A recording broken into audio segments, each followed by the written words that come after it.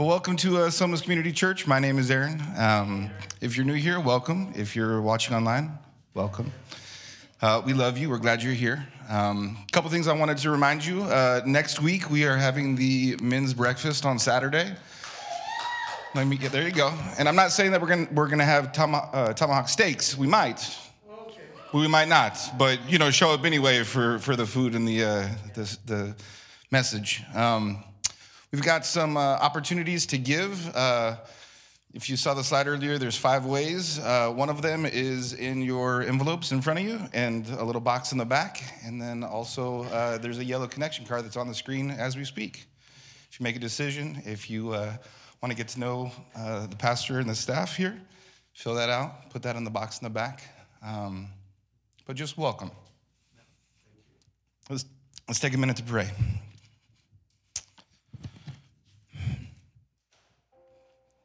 Father, you are good, and you are worthy of all the adoration and glory that we could muster. Father, we present our hearts vulnerable this morning. Do what only you can do. Mold us, shape us. You are the good, good Father. Father, we know that you want to accomplish something today. So we just want to say yes. I pray for the people here in this room. I pray for the people that are under the sound of my voice. Bless them, Father. Encourage them. It's in Jesus' name we pray. Amen. Stand with us.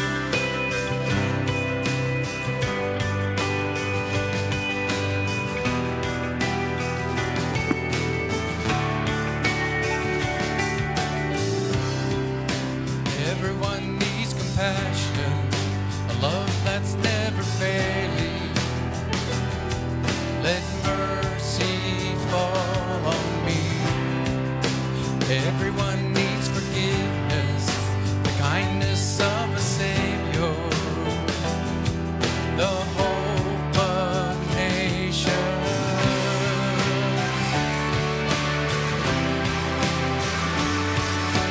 Savior, He can move the mountains. My God is mighty to save. He is mighty to save.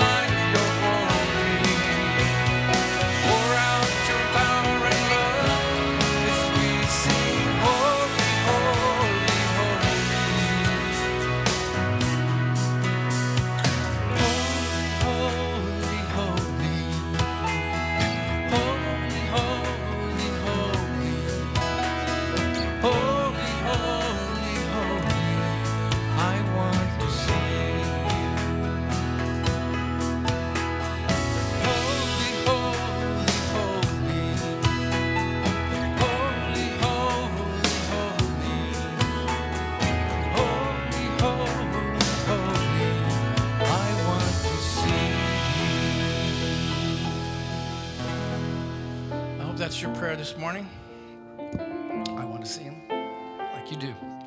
Our pastor's preaching and teaching us from the book of Joshua in the Bible, and then I hope you're reading along and studying with him.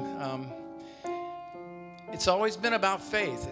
Even back that long time ago, where people had to cross a river, God stopped the water. They had to put their feet in there to believe it.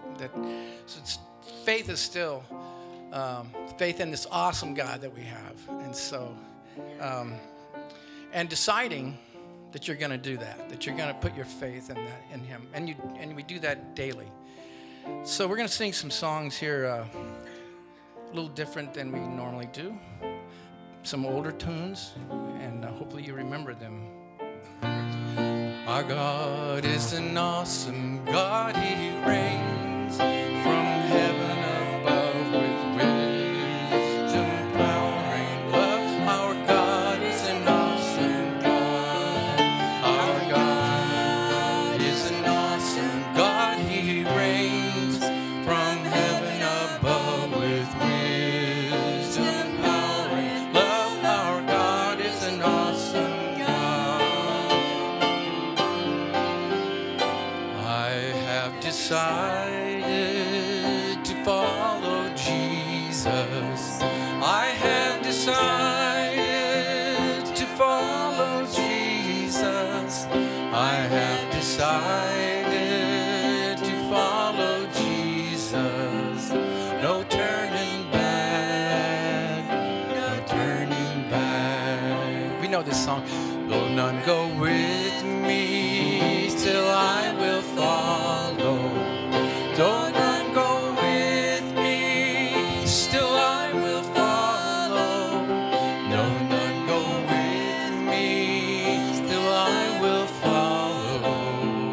No turning back, no turning back.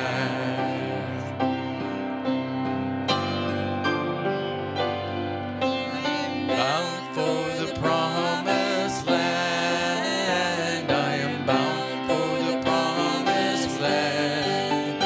Oh, who will come and go with me? I am bound for the promised land. One more time. I am bound for the promised land. I am bound for the promised land. Oh, who will come and go with me? I am bound for the promised land. One you know very well. Amazing grace, how sweet the sound that saved a wretch like me.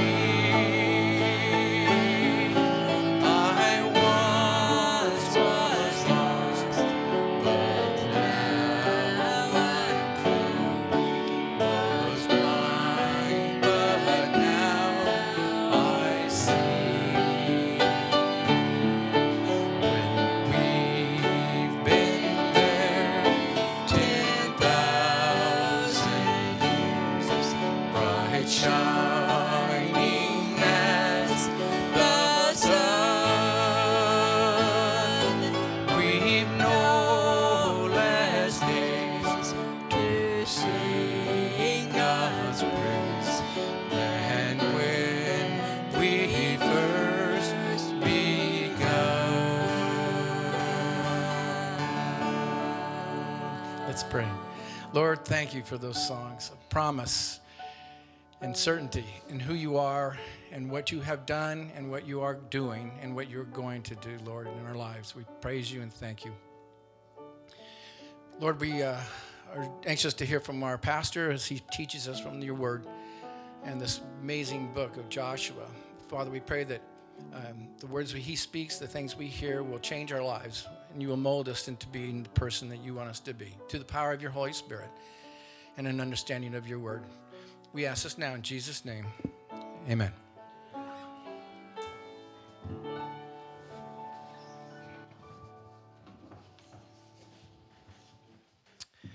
All right. Good morning, everyone.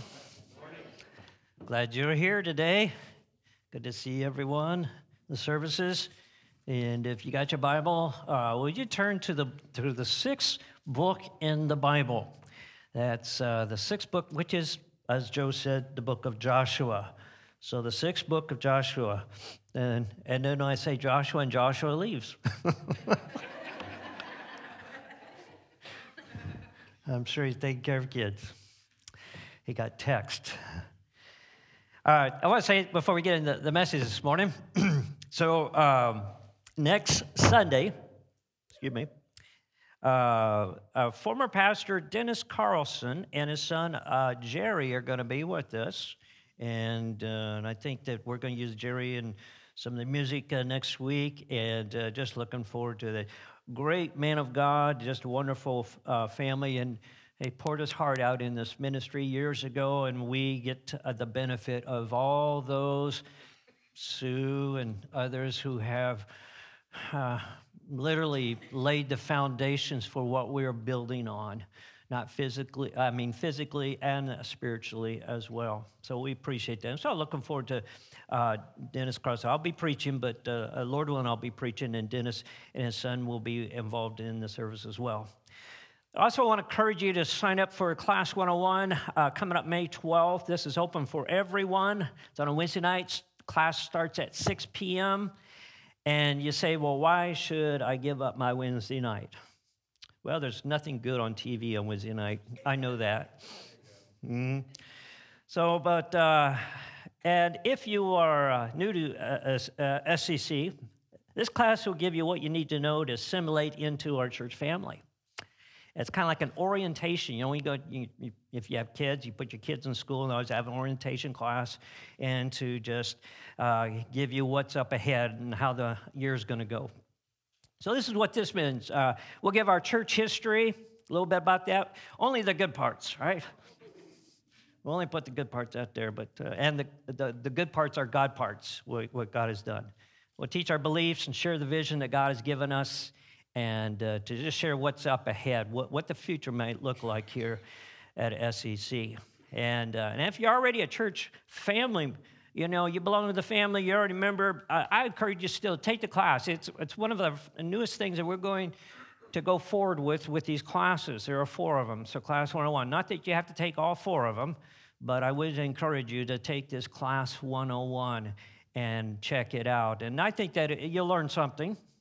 And plus, just building the relationship with other people, with new people, and also you can you'll know what it's about. So when somebody new comes, say, "Hey, have you taken Class 101? I know what this is about. Let me share with you what it's about." And so I think that's the value of that as well. There's no cost.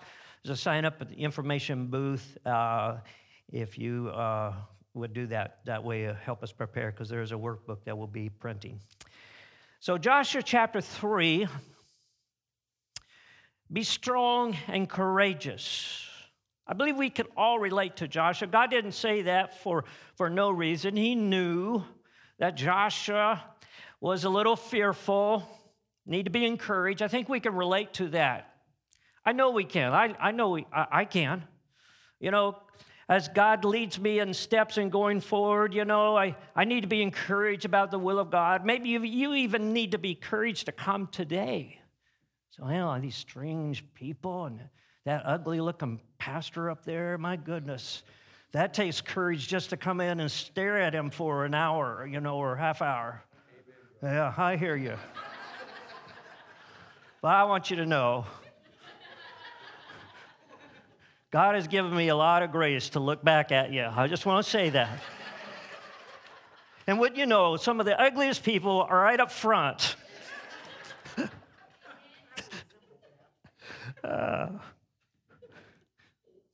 All the beautiful people are on Facebook Live, just want you to know.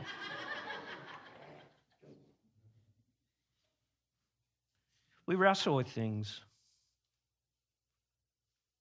Yeah, you might be here and God is leading you to do something, and I already talked to somebody about, you know, this morning starting a small group, and no doubt that's something that we wrestle with, the way God leads us forward. Faith is not natural. It's not natural to trust in something you can't see or figure out. That's a mystery to you. And so we can understand what Joshua was going through. And so let's talk about Joshua. Let's read a few verses here in Joshua chapter 3 and verses 1 through 6. Then Joshua rose early in the morning.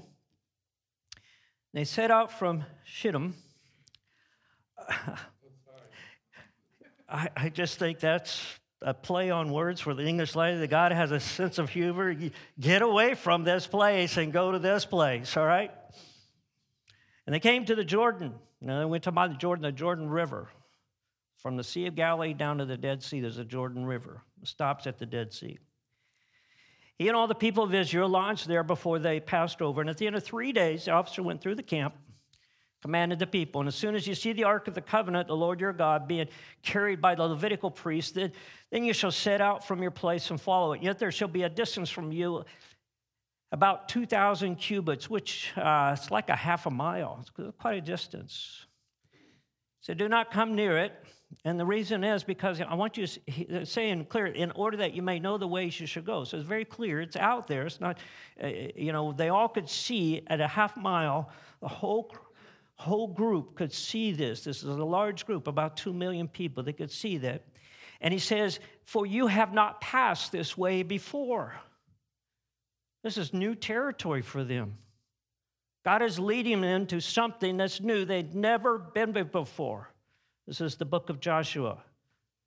And Joshua said, the people, consecrate yourselves, for tomorrow the Lord will do wonders among you. Cleanse your heart. Get your thoughts right. Get your heart and where it should be. Your focus where it needs to be. Your attitude straight.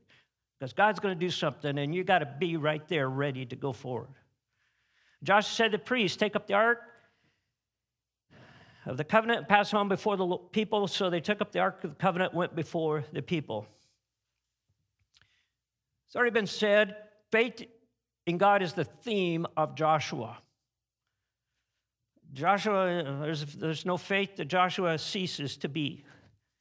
No, the book of Joshua ceases to be. And one of the things as we look at the key for the forward momentum in the book of Joshua is faith. It's one step of faith after another step of faith, after another step of faith, after another step of faith. It's a continual faith walk. And this is the way we are as believers. We have one step of faith. You're either have just recently taken a step of faith, or you're getting ready to take a step of faith, or you're in this process of right now, or there's something coming up ahead. We're always in this faith walk as a believer.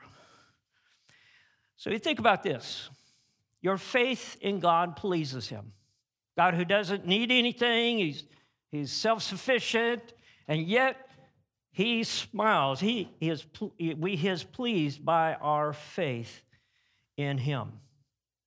Your faith in God will make the impossible possible. Your faith will move obstacles that are like the size of mountains. Your faith will cause you to be an overcomer.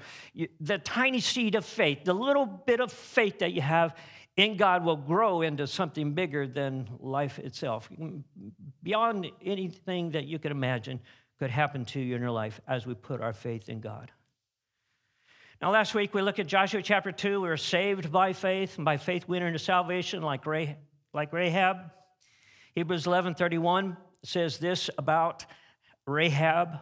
By faith, Rahab, the prostitute, did not perish with those who were disobedient because she had given a friendly welcome to the spies. There wasn't anything immoral here. It was just that she was kind to them, and God worked, and God touched her heart, and she became a follower of God, Rahab. We talked about that last week, and what a great legacy that she had after she married Boaz.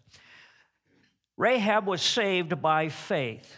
It's not by her character or religious work. Ephesians 2:8-9 clearly says, for by grace we have been saved. And how have we been saved? Through faith.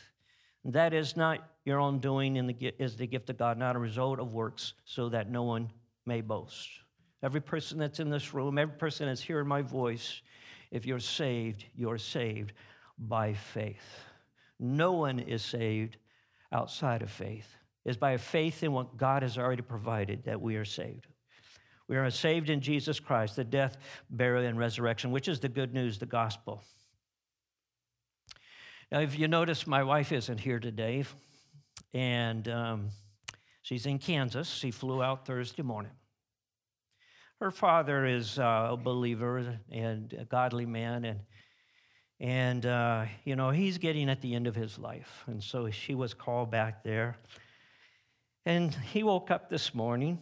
My wife was saying that this day could be the day. He said, I just feel like this is the day. And he was in such great spirits. And so I was FaceTiming her, and I said, she said, well, why don't you talk to him? So I talked to my father-in-law. His name's Lauren. And with a big smile, he said, listen, Gary, he said, if you hear a loud shout, it's me praising God. I don't know. Maybe he's just glad to be out of the same world that I am as son-in-law. I don't know. Now, he's looking forward to going to heaven. So then he teared up and said,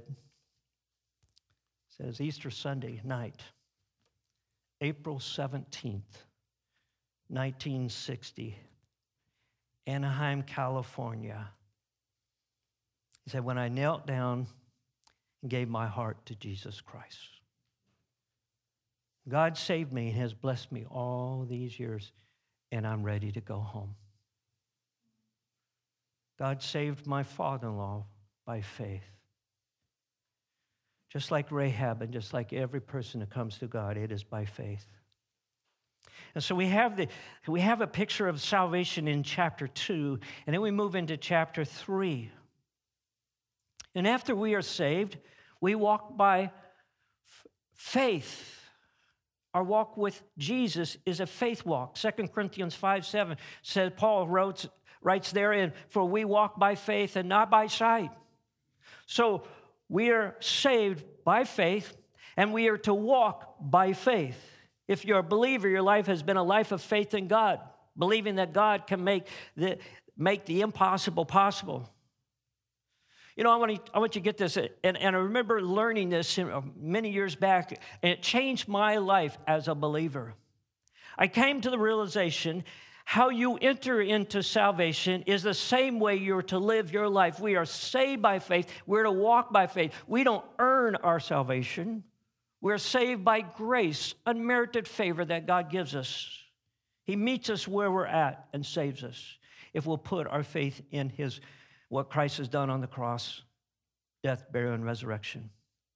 How we enter in salvation is the same way we are to live our life. So how you came to Jesus, you realize that it was the end of yourself and it was all God. That's salvation. And how we walk in our life is the same way we end ourselves. We're dead to ourselves, and it's all about God and what He's doing through us to move us forward.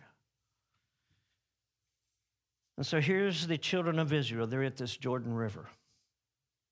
It's decision time. We got to go through this river. We're going to go to the promised land. There's Jericho. There's other places to go. There's enemy. There's 30-something kings that are enemies of the children of Israel that they will have to fight. This is all new territory for them. And they proceed by faith. You know, it's interesting. Go back to this place called Shittim. It's actually, that's a Hebrew word for acacia. It's an acacia grove. The area known, this area that they are moving from is so named because of the abundance of the acacia wood. And this was also a place in Numbers 25, I'll just give you a reference, you can read it later. It's a place where they were Baal worship, and it brought the nation of Israel into a very low, immoral state because of Baal, and it happened in the same grove. So not only that, which dragged the children of Israel, but interesting, the Ark of the Covenant, which is the thing that was half a mile ahead that was to go to the river, and they were to follow it, is the Ark of the Covenant, which represents the presence of God. And this Ark of the Covenant is made out of acacia wood, the very wood in this grove. In fact, all the wood in the temple was out of acacia wood. And so the ark being built of these same trees that were used for idol worship was meant to reinforce the understanding that moral failure was not a function of trees, but a matter of choice. And in this Ark of Covenant, there was the golden pot that had manna and the Aaron's rod that budded and the tablets of the covenant, the 10 Commandments that Moses got there on the mountain. And they were in this ark. And as they went forward, representing the presence, but also representing the power of God. And today, if you're a believer, your body is the Ark of the Covenant. The Holy Spirit dwells within. The presence of God dwells within. And wherever you go, the presence of God goes with you. And the power of God goes with you because God is in you. The presence of God was there with the children of Israel. It's an important sight as we think about this. We'll say more about this in the next week or so. The Jordan River, where they cross over into Jericho, is a place where there were some significant things happen in that time. In the area of the Jordan River where Jesus was baptized. And so some significant things. The thing that I want to just say right here is that the Jordan River in the scriptures represents, it's symbolic of a spiritual truth. It's crossing over. When I talked to my father-in-law this a while ago, it was, he's getting ready to pass over into the next life, to the promised land, heaven itself. Heaven is promised to every believer. So it's symbolic here. And so we read physically, yes, but symbolic, there's some spiritual truths that as Israel was led forward. And God could have led them around the Dead Sea, but he chose to go through the river. And by faith, God leads us through and not around obstacles. I think he does that to encourage us. I think he does that to demonstrate the power of God, the testimony of God, faithfulness to us. It's always a defining moment, the test of their faith. I think God knew that because there were some great battles ahead, and they needed to have that under their belt, so to speak, and have that experience that God could take care of us at the Jordan River, and he did a wow thing there, that he certainly can do that in the future. On this Wednesday night, by Lord willing, we're going to talk about a crisis of our beliefs. And Blackaby has a great template that talks about the pattern that we go through in defining our moment. We go through a crisis of belief. We'll talk about that Wednesday night if you'd like to join us at 6 o'clock. It's a defining moment for the nation of Israel. We have those moments where we're right there and we're wrestling, and maybe you're at a defining moment or getting ready to go into a defining moment that it's going to define what's going to happen, your experiences with God. I remember when I was 15 years old. I remember a defining moment in my life where I was wrestling with taking the path that most of my friends and was popular, and just it was the path of the world. And God was speaking to me during that time. He brought things in my life, including my wife and some other friends that said, no, take that straight and narrow path. And I remember wrestling with that, and one of the defining moments in that time period was, and for you, it may not mean anything, but for me, it was really significant because I, by nature, especially when I was growing up, was an introvert, and I like to be in front of people, couldn't talk, all those things. I still can't. But I remember in a choir practice, and when they had choir back there, I was standing back there, and God spoke to me and says, I want you to go up in that choir. And they were already having choir practice. And I wrestled with, crossing from there to there in front of the whole choir. And there was about 40, 50 people in the choir. And I've never been in a choir before. And God just spoke to me. And it's kind of like, God was saying, listen, I want you to do this because this is the way I want you to live your life. Just trust me. I'm going to take you from one place to another place, and it's all going to be a place where you haven't gone before. And so I didn't do it right away, but a few weeks later, man, God just wouldn't. And I remember during choir practice, everybody up there, and my dad was the pastor as well, and so I wrestled with all that. And I remember walking as a 15-year-old up to the adult choir, got in over where I should be, and started singing. It was a defining moment for me publicly. I had crossed something. Yes, already in my heart, but physically it was as a testimony to what was in my heart. I think the children of Israel was there, and this was a defining moment for them. Whether they were going to go forward or like their generation before, or were they going to disbelieve God and not trust God. So Joshua said in verse 6 again, it says, to the priests, take up the Ark of Covenant, pass on before the people. So they took up the Ark of Covenant and went before the people. This is the presence of God. Verse 7, the Lord said to Joshua, today I will begin to exalt you in the sight of all Israel, that you may know that I was with Moses, so I will be with you. As for you, command the priests who bear the Ark of the Covenant. When you come to the brink of the waters, Jordan, you shall stand in Jordan. And this miracle here, this step of faith was going to emphasize or to put Joshua in the forefront that this is my stamp of approval. Follow Joshua. He was following me. And so this was the way of God was showing his approval. And Joshua said to the people of Israel, come here and listen to the words of the Lord your God. And Joshua said, here is how you shall know that the living God is among you, and he will without fail drive out from before you the Canaanites, the Hittites, the Hivites, and the Perizzites, and the Girgashites, and the Amorites, and all the Jebusites. Behold, the ark of the covenant of the Lord of all the earth is passing over before you into Jordan. Now, therefore, take 12 men from the tribes of Israel, from each tribe a man. And when the soles of the feet of the priests bearing the ark of the Lord and the Lord of all the earth shall rest in the waters of the Jordan, the waters of Jordan shall be cut off from the flowing of the waters coming down from above shall stand in one heap.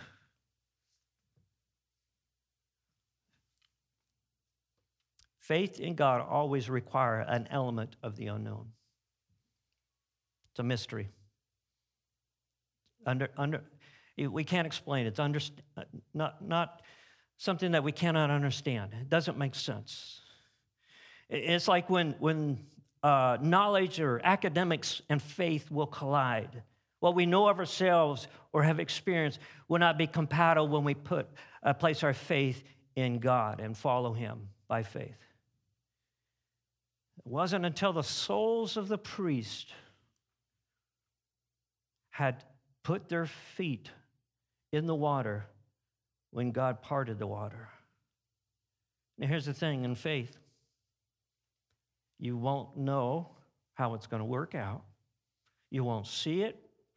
You can't say, okay, God, if I see you move things in places, and I can, just start maybe like a little bump in the water there, so I'll know that you're really, and then I'll put my foot there. No, God says, your action triggers the action of God. Let's go on and read verse 14. So when the people set out from their tents to pass over the Jordan, and the priests bearing the Ark of the Covenant before the people, and as soon as those bearing the Ark had come as far as the Jordan, and the feet of those priests bearing the Ark was dipped into the brink of the water. Now the Jordan overflows all its banks throughout the time of harvest. The waters coming down from above stood and rose up in a heap very far away at Adam, the city that is called Bezethron, and who's flowing down towards the Sea of Abra, and the salt sea was completely cut off. And the people passed over opposite Jericho. Now the priests bearing the Ark of the Covenant Lord stood firmly on dry ground in the midst of the Jordan, and all Israel was passing over on dry ground until all the nation finished passing over the Jordan. Amazing event. Wouldn't it be cool to have been there crossing the Jordan River on dry ground? Wouldn't it be cool to see that? To see a river that parts and then people go across? I wondered if there was some young man or some young lady was cross it and said, oh, this is wonderful, this is great. And then she thought, oh, I wish my parents could have been here. I wish they would have trusted God. I wish my grandparents could have experienced this. I just imagine that there were some thoughts of that. How that God was faithful and to perform what he had promised to the children of Israel. And this was a defining moment for Israel. Would they trust God and enter all that God had promised them? Or would they choose to walk by sight and wander aimlessly like the other generation, the generation that passed there in the book of Deuteronomy? My friend, your faith defines your experience with God. Your faith defines your experience of God.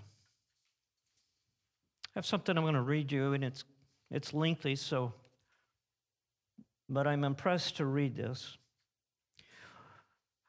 We've all heard about Billy Graham, great evangelist. Have you heard about his friend Charles Templeton?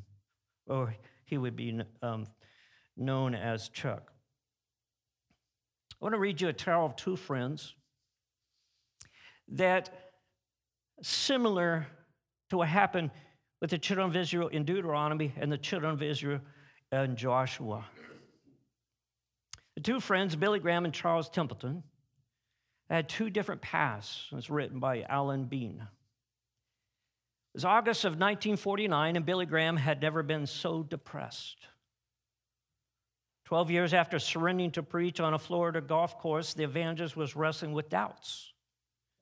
He had been reading critics that were liberal in their theology who freely admitted that the Bible is riddled with errors and internal contradictions.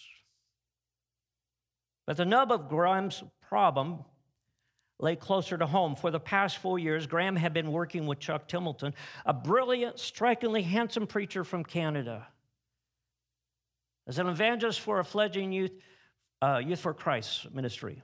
Graham and Templeton had conducted a series of widely successful crusades in the post-war in Europe in 1945, had been fast friends ever since, Billy Graham and Chuck Templeton. And Charles Templeton was fresh from his first year at Princeton Theological Seminary and was full of questions about the Bible and things. And there was a professor there that stirred up those questions. Can the Bible be trusted because it's got errors in it? Well, Chuck and Billy had been invited to speak at a Forest home, and it happened to be here in California as a retreat center established by the First Presbyterian Church of Hollywood a decade earlier. Soon after the arrival, Templeton told Graham that his preaching was hopelessly out of date. Can you imagine telling Billy Graham, your preaching is old? Templeton argued it's simply not possible any longer to believe, for instance, the biblical account of creation. The world was not created over a period of days, a few thousand years. It was evolved over millions of years. It's not a matter of speculation, it's a fact, said Templeton to Billy Graham. And Billy Graham replied stoically. He said, I don't accept that. And there are reputable scholars who don't. Templeton replied, who are these scholars? Men in conservative Christian colleges? That question stung Billy Graham. Graham admitted most of them, yes. But that's not the point. He goes on to say, Billy Graham says, I believe the Genesis account of creation because it's in the Bible. I've discovered something in my ministry. And when I take the Bible literally, when I proclaim it as the Word of God, my preaching has power. When I stand on the platform and say, God says, or the Bible says, the Holy Spirit uses me, there are the results.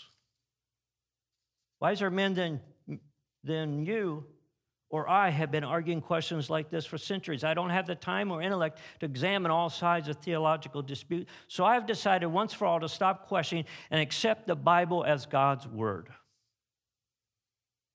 Templeton interjected, but Billy, you could see him shake his head. You can't do that. You don't dare stop thinking about the most important questions of life, do it, and begin to die. It's an intellectual suicide. Graham answered, I don't know about anybody else, but I've decided that that's the path for me. What happened next is the stuff that the evangelical legend made of. Graham had put up in a brave front with his Canadian friend, but the confrontation left him stunned. Again, this is Billy Graham, the great evangelist. His first instinct was to seek the counsel of Henrietta Mears, the celebrated Bible teacher and evangelical visionary who had founded the Forest Home 10 years earlier. Bold, confident, brimming as always with the evangelical energy, Mears was just the tonic Graham needed. The inerrancy of the Scripture was the bedrock of Christianity. She reminded the young evangelist, undermine that foundation and the whole edifice collapse. One day, evening, Graham picked up his Bible, wandered alone into the rugged hill country surrounding Forest Home. He spotted an old stump by the side of the path. Graham laid down his Bible and laid it open and began to pray. And these are his words. As he prayed by that stump, he said, "Oh God, there are many things in this Bible I do not understand. There are many problems with it, for I have no solution. There are many seeming contradictions. There are some areas in it that I do not seem to correlate with the modern science. I can't answer some of the philosophical or psychological questions that Chuck and others are raising." This was a defining moment of faith for one of the greatest evangelists the world has ever known. In his prayer, he goes on, he says, "Father, I'm going to accept this as thy word by faith." A defining moment that defined his life because of faith. I'm going to allow faith to go beyond my intellectual questions and doubts, and I will believe this to be your inspired word. And with these words, Graham felt the Spirit of God flooding his soul, and when he addressed the Forest Home audience the following evening, Henrietta Mears knew she was listening to a new man. There was a confidence, a sense of authority to his preaching that was utterly new and powerful. It said a month later, the response to Graham's Los Angeles crusade at that time was so overwhelming that organizers were forced to add several nights to accommodate the crowds. And Billy Graham never looked back, as the children of Israel did when they crossed the Jordan River. And we've all heard of Billy Graham. We've maybe even heard him or saw him on television, maybe even seen him in person. He's one of the most famous American 20th century preachers, certainly in the top 10. But what happened to Chuck Templeton? Have you heard of him? Listen to a sad tale of a man who questioned his faith. Templeton was saved early in his adulthood. After being saved, he resigned his job as a sports cartoonist, bought an old car, and started preaching wherever he could go and get an open pulpit. His reputation grew rapidly and soon found himself turning down invitations. And eventually, he married his winsome soloist. The audacious couple, eager to do great things for God, purchased an abandoned church in Toronto. The church filled to capacity in a matter of months. It burned to the ground, and the congregation rebuilt it again. But Templeton started to read critics of the Bible and started to question God. He questioned his faith in the Bible. His faith in the Bible and God started to erode. And during these years, Templeton was searching for a message that was biblical, inspiring, intellectual, respectable, trying to mesh the intellect and the faith together with the scriptures. And unlike Graham, he didn't want to commit intellectual suicide by falling on God's two-edged sword, but he wanted to change people. He wanted to make them better, stronger, more positive, effective, and hopeful. He said, move past that Jesus died on the cross to save your soul from hell. Templeton's new and improved gospel is little more than a means to an end and a surefire path to happiness. And deep down, the visions lived, that wasn't enough. Later, Templeton decided to quit preaching. He left the church, renounced his faith, and he moved from New York to Toronto. And in 1977, Jane Paul, in an interview with Templeton on the Today Show, said to Templeton, I understand you're an atheist, she said.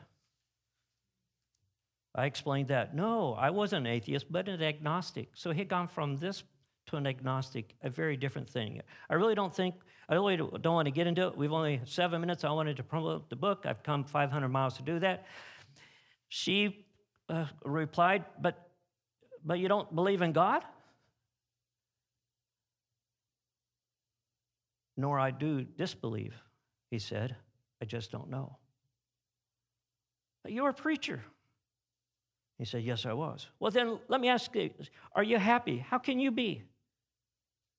She was doing her 24-hour care earnest bit, looking deep into his eyes. And Templeton said, I looked back at her just for a moment and irritated and tempted to say, he said, you silly girl, what in God's name has believing to God to do with being happy? There are many other parts of the story, but I'll close it and I'll put a full thing in the newsletter if you'd like to read more about this. But in 1995, 6 years before his death, Canada's famous apostate penned his final book. He wrote several books, argued about faith in God. Can God be trusted? His final book was this. In 1995, was called Farewell to God. How could the children of Israel see all the things that happened in Egypt, the Pharaoh and the pulling out of Egypt with the great miracles, and then go and then not believe God? And yet another group can go forward and do wonderful things. Faith is important, my friend. Your faith in God defines your experience with God. So he wrote this book, Farewell to God, a thoroughly derivative, rehashing well-known arguments with Robert Ingersoll, Bertrand Russell, and the usual list of suspects that were critics of God and the Bible. The book, lack of originality, may have been an early sign of Alzheimer's disease that raised its ugly head shortly after Farewell to God appeared in print. Templeton fought the miserable disease with all he could muster, even asking people to feed him complex words so he could spell them backwards. This discipline worked beneficial, his family believes, but nothing could stop the deadly advance of this mind-destroying disease. And 3 years after Farewell to God appeared in bookstore, another man appeared. Perhaps you know him. Lee Strobel, Case for Christ. An American apologist, religious writer, called Templeton, requested an interview. The old man, now in his third marriage, Templeton in his third marriage, and given to intermittent periods of confused depression, gave his grudging accent to the interview. Strobel, who had made the traumatic transition from being an agnostic to evangelical Christianity, wanted to know why a former associate of renowned Billy Graham would take the reverse trek. The American was greeted at the door by Templeton's wife, Madeline, who wasn't at all sure her husband was up for a lengthy interview, but Charles made an entrance wearing brown pajamas and a housecoat and settled into a comfortable chair. The interview took a predictable course with a renowned skeptic.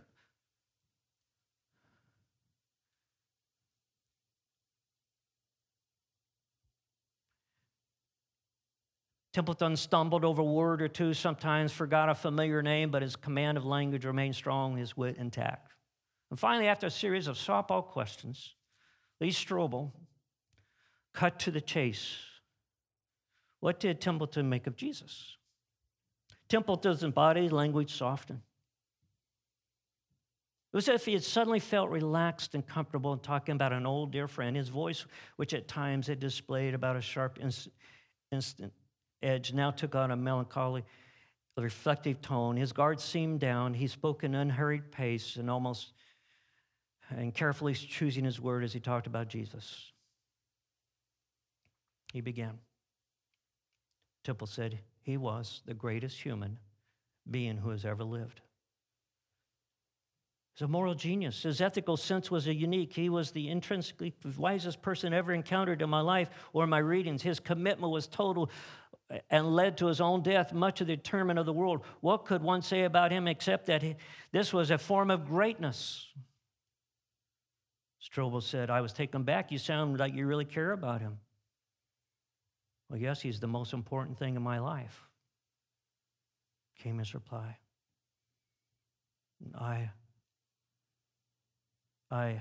He stuttered, searching for the right words. So I know it may strange, but I have to say I adore him. Everything good I know, everything decent I know, everything pure I know, I learned from Jesus. And tough? Just look at Jesus. He castigated people. He was angry. People didn't think of him that way. They don't read the Bible. He had a righteous anger. He cared for the oppressed and exploited. There's no question that he had the highest moral standard. He had the greatest compassion of any human being in history. And he declared, in my view, he is the most important human being who ever existed. And if I may put it this way, he said it in a voice, and he began to crack. I miss him. Your faith defines your experience with God. Templeton, with tears flooded his eyes, he turned his head, looked downward, raising his left hand to shield his face. His shoulders bobbed as he wept. Templeton fought to compose himself. I could tell it wasn't like him to lose control. Finally, quietly, he insisted, that's enough, and stopped the interview. In Templeton's view, you either believed in the God of Billy Graham, or if you raised too many logical and ethical questions, you said farewell to God altogether. Your faith defines your experience with God. So one more story I want to share with you about Charles Templeton at the last day on earth. All morning, as he's getting ready to pass into eternity, he was combative, angry, and lashing out the hospice nurses charged with his care. When Madeleine arrived, Charles sat back in his bed, and he was breathing slowed. Tom Harper, for the Toronto Star, gives this. Suddenly, Madeleine said he became very animated, looking intensely towards the ceiling of the room, his eyes shining more blue than it had seen ever before. And he cried, "Look at them. Look at them. They're so beautiful. They're waiting for me. Oh, their eyes are so beautiful." Then with great joy in his voice, he said, "I'm coming." And Charles Templeton died the following day. Two friends, both who I believe were believers and both who I believe are in heaven. But one took a path that didn't understand everything about it, didn't understand how he could cross some of these obstacles, but he just went through by faith. I'm going to trust God. And the outcome are drastic with two different extremes. And the children of Israel wandered about in Deuteronomy aimlessly. Purpose, because they didn't trust God, their faith. They didn't believe that God would give them this. And God raises a new generation who went forward by faith. Your faith in God defines which book describes you best. This old preacher talk a lot about faith. How do you have faith? Well, it's very simple. It's not complex. I love that God makes things simple for us to grasp, to hang on to. And Paul said it real clear in Romans chapter 10 and verse 17. So then faith comes by hearing, and hearing by the word of God. You see, the ear receives the message of the gospel of Jesus Christ, and through the power of the Holy Spirit, as we hear it, as we let it be there, the power of God takes that, and faith begins in the hearer. Pete Briscoe writes it this way and puts it, what then is faith? It's a decision of the will to act on what the mind believes is true. The mind reads something in Scripture, and our spirit, the Holy Spirit, says, yes, that's true. And we say, yes, that's true. In agreement to what the Holy Spirit is saying, that is true. This is true. My spirit, my will. Then in our will, we make a choice to step out in that truth. That step is faith. There's no power in faith itself. The power is found in the object of faith, Jesus Christ. So I leave you, my friend, like a choice. It's defining to be a people, to be a person that will choose to walk in faith and experience amazing things in our life as a believer. Would you bow your heads in prayer, please? I'm going to invite the worship team to come up at this time. Your faith is in proportion to your connection with the Word of God. You have a strong connection with God's Word. You're learning more about God, and by that, your faith is increasing, is growing. And faith cometh by hearing, and that hearing comes by the Word of God. So first of all, I want to challenge you as believers, as if you're searching and checking into what this thing about being a Christian is all about. Be like those priests. Put your feet in God's Word and see how it moves you across. See how God opens up things in your life. But you got to put yourself in God's Word. You got to put your feet in there, and then once you do that, the Spirit of God will use that. Your faith will grow. And you will see amazing things happen in our life as your faith, as you go forward with God. Where the impossible is made possible because of our faith. This isn't about relying on a do-good list of things to do. No, it's beyond that. It's about this relationship with God, that by putting our faith and our trust in God, allowing His Word open up our hearts to Him. The power of God is demonstrated. We'll do that. If you're here this morning, you do not know Christ as your Savior, I invite you this time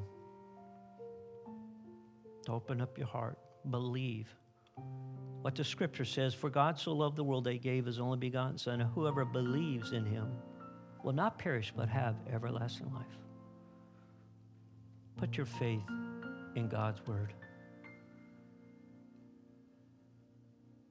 Father, as we come to you at this time, is a defining moment for many of us right now. I pray that we'll be willing to go forward with how God is leading us. And if that person here is wrestling with whether they're saved tonight, that they would not leave this place without getting and knowing that, God, you are their Savior. There's a believer here that's struggling with their faith, and they're wandering aimlessly around. Maybe it's been a short time, and maybe maybe it's been years. Haven't seen God work. Maybe once they did. But God, you would speak to us that we would be willing to put our feet and whatever that is that God is leading us to do. We ask this for your glory. In Jesus' name, amen. I'm going to ask you to stand. We're going to sing an old hymn called Just As I Am. Now, God wants to meet you right where you're at. Now, we have some people that are ready to pray for you. And they're going to be in the back there, maybe on the side. And if you'd like to move to them and pray with them, and if you're here without knowing Jesus, I would encourage you. You'd be one of the first ones to go over and say, would you share Jesus with me? Would you pray with me? And so those people are going to, right now, they're going to be back there. They're going to move back there. And while as we sing this song, we want you to move back to them and pray with them, okay? Would you do that? If you got something on your heart, they will pray with you as we sing.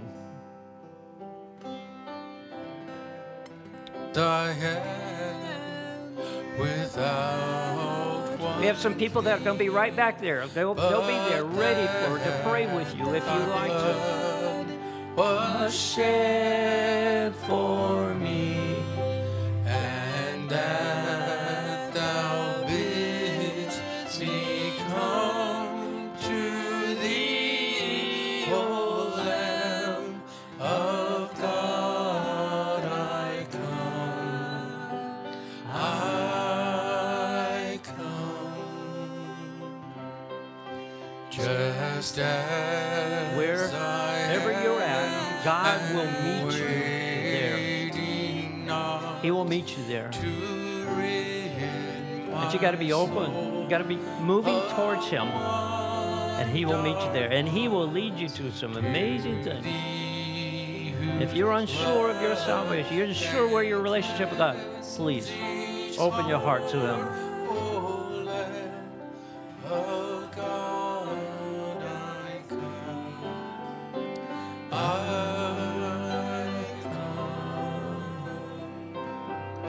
Just as I am, thou wilt receive, wilt welcome, pardon, cleanse, redeem, because thy promise I believe, O Lamb of God,